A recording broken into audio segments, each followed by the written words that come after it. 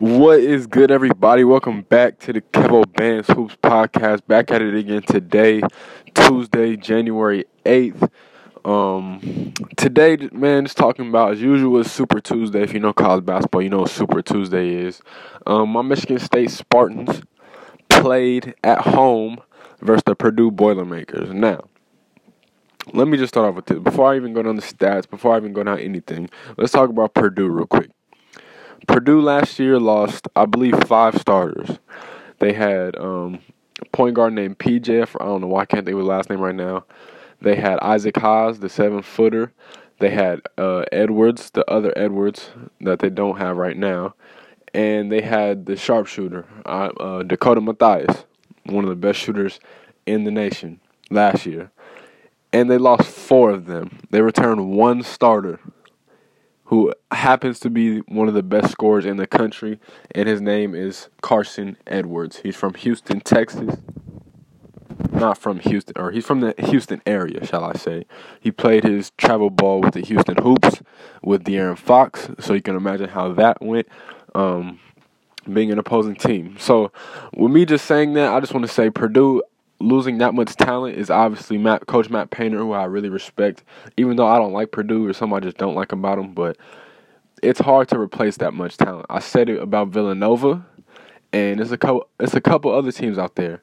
You're not always going to be able to replace all the talent that you've lost. When you have seniors like that, it's going to hurt this year a lot. A team that's going to happen to this year is Buffalo. As much as I love Buffalo, next year, they're losing so much talent. They're losing key guys that helped them get to the tournament, that helped them get in their first AP poll, and all that type of stuff. But now, let's get back to the main focus. My Spartans won. I actually forgot the final score, but I'm pretty sure we won by double digit, or by 20 plus. Stats for the Purdue Boilermakers: Travion Williams, freshman, who was actually recruited by Michigan State, didn't end up going, obviously, had 13 points, 1 assist, 11 rebounds. Ryan Klein, who was their sharpshooter, had an okay night, had 12 points, 3 assists, 2 rebounds.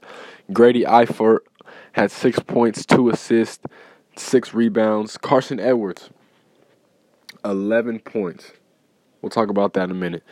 Evan Boudreaux had 5 points, 2 rebounds, and Nigel Eastern had 6 points, 1 assist, 5 rebounds.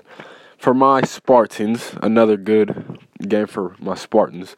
Josh Langford did not play. He's still day-to-day. They will be looking at his ankle, reevaluating his ankle, I should say, in a few days. So we'll see if he'll be ready to go or not, but that remains to be seen. Cassius Winston, the player of the year in my candidate, we'll talk more about that in a couple minutes, had 23 points, 4 assists, 6 rebounds.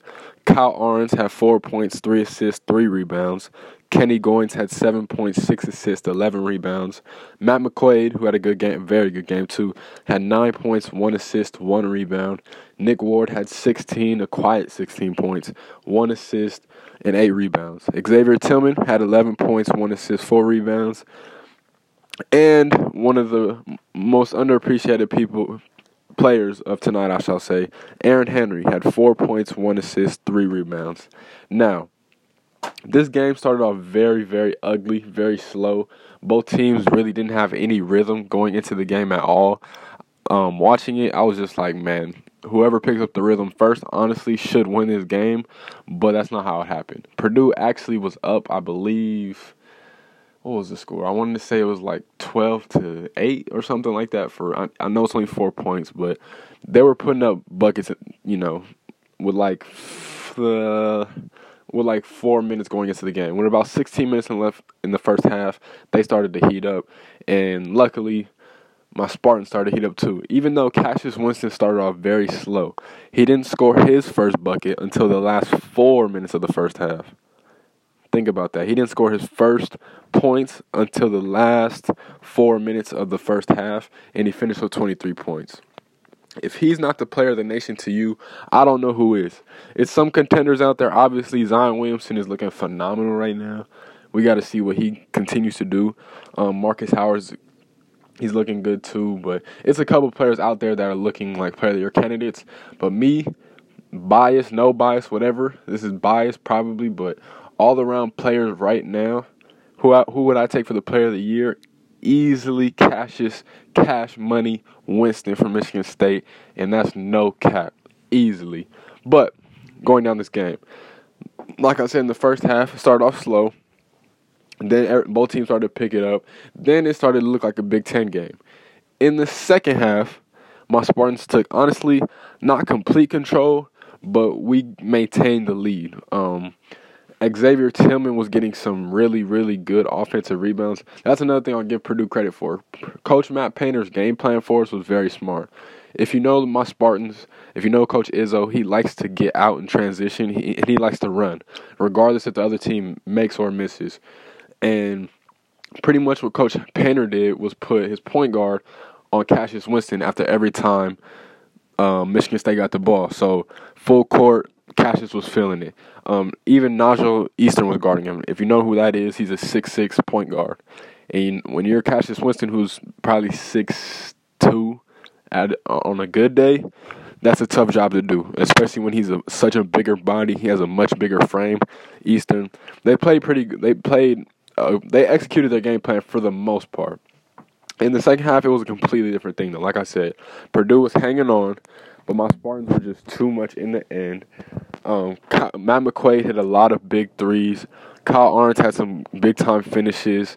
Kenny Goins was Kenny Goins. Honestly, one of the best glue guys in all of America. Like I said, X had a lot of good offensive rebounds. He has a couple of putbacks. But like I said, the most underappreciated player of the night for me, and should be more appreciated, is Aaron Henry.